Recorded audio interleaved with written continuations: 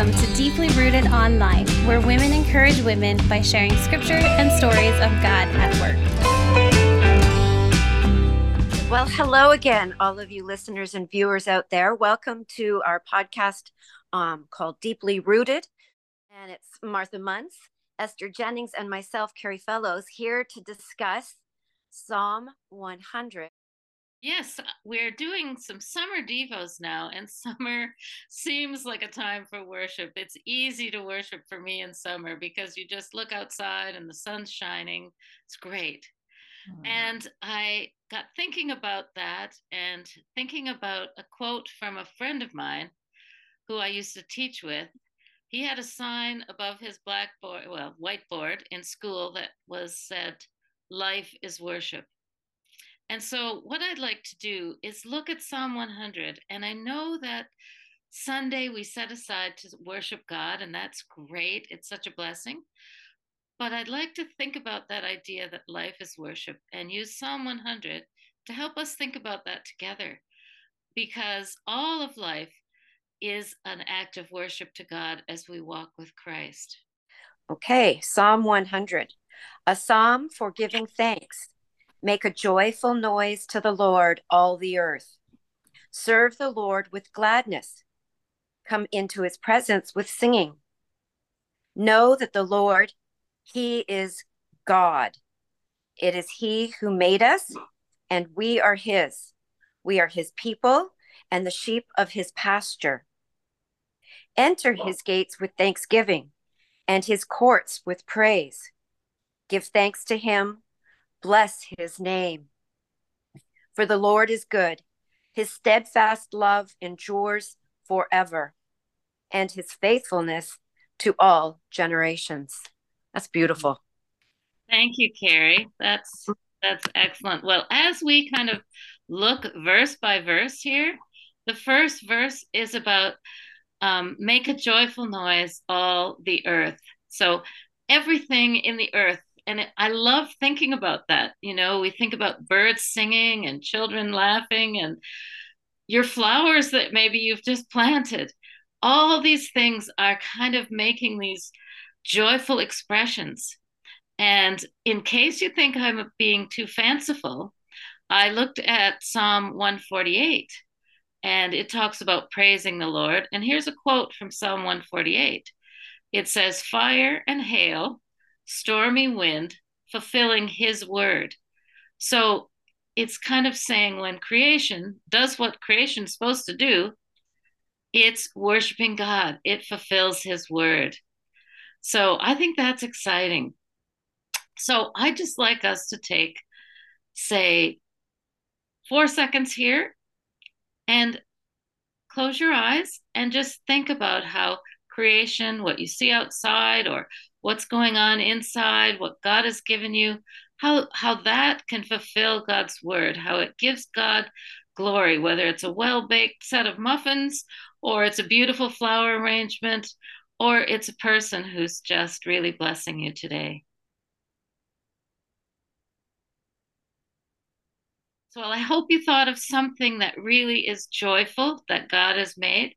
And as we look at verse 2, it says, "Serve the Lord with gladness and delight.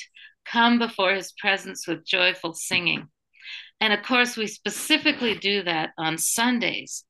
But I also would like to focus on the fact that as we do our day-to-day tasks, whether it's going to work and if you're a nurse in the hospital like Esther is, or you're a personal trainer like Carrie is, or maybe you're retired like me, or you're at home with little kids, all those day-to-day things, if we do them with gladness, we're serving the Lord and it's a form of worship. I love that. Martha, as I was listening to you share, I was thinking that of the word celebration.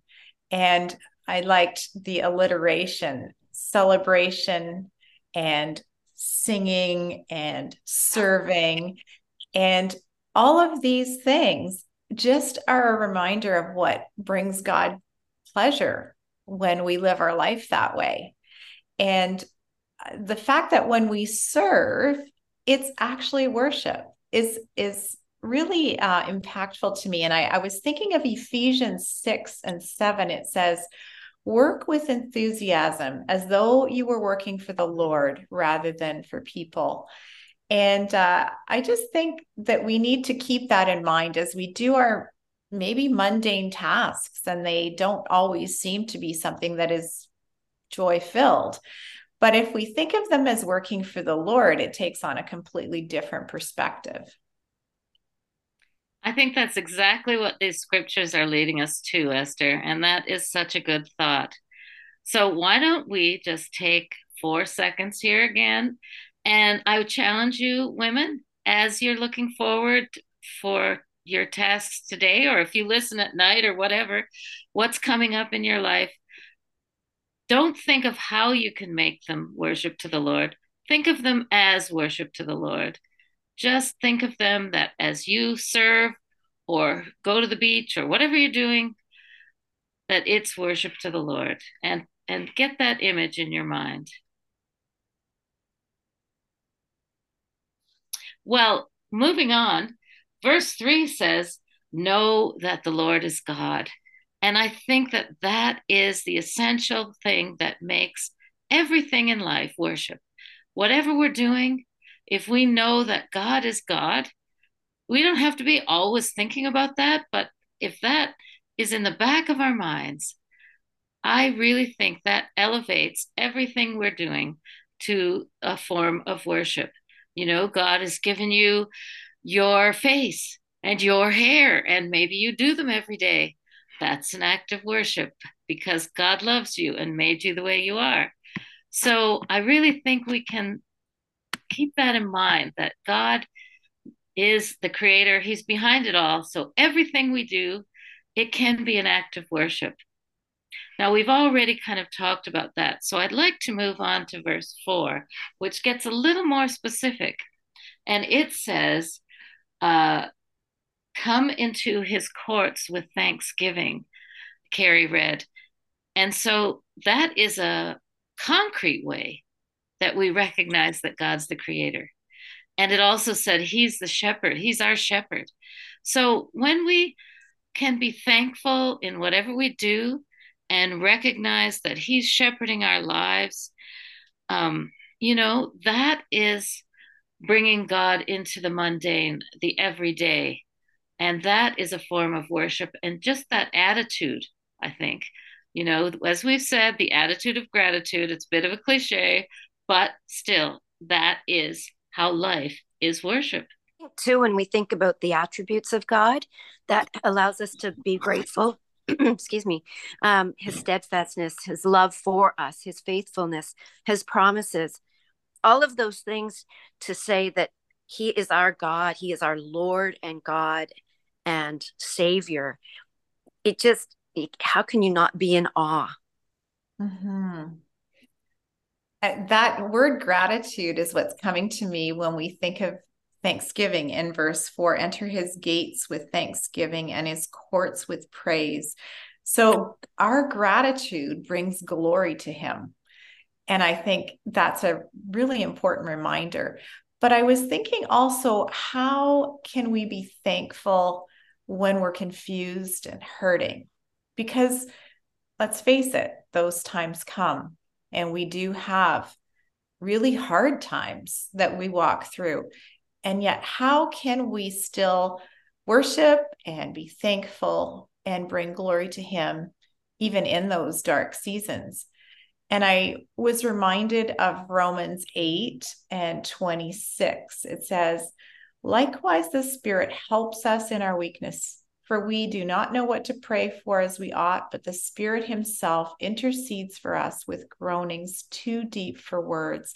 And he who searches hearts knows what is the mind of the Spirit, because the Spirit intercedes for the saints according to the will of God. That's something to be grateful for. That is something to be thankful for, that when we don't know what to say and when we don't know why we are suffering like we are, he knows our weakness. He knows what our heart wants to say to him, and he carries that already to the throne of grace for us. I love that, Esther, because it's true. Life isn't all bowls of flowers and happy times. We have those challenges, and yet it still is a form of worship as we're grateful. Sometimes we can't be grateful for what's just happened, but we're grateful that God is with us in that. And as you said, the Spirit is with us.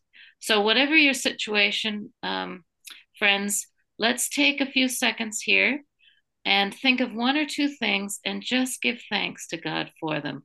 Whether it's his presence in your life and that he's walking with you through a difficult summer, or, you're one of those people that is enjoying your time outside and the great weather. So let's just take a few seconds and think together of something we can be thankful for. Well, let's move on to our final verse, which I think is very important in this psalm. It is on the topic that Carrie already introduced. Verse 5 is the why of worship. Why do we worship? What's the whole basis for worship? It is God's character.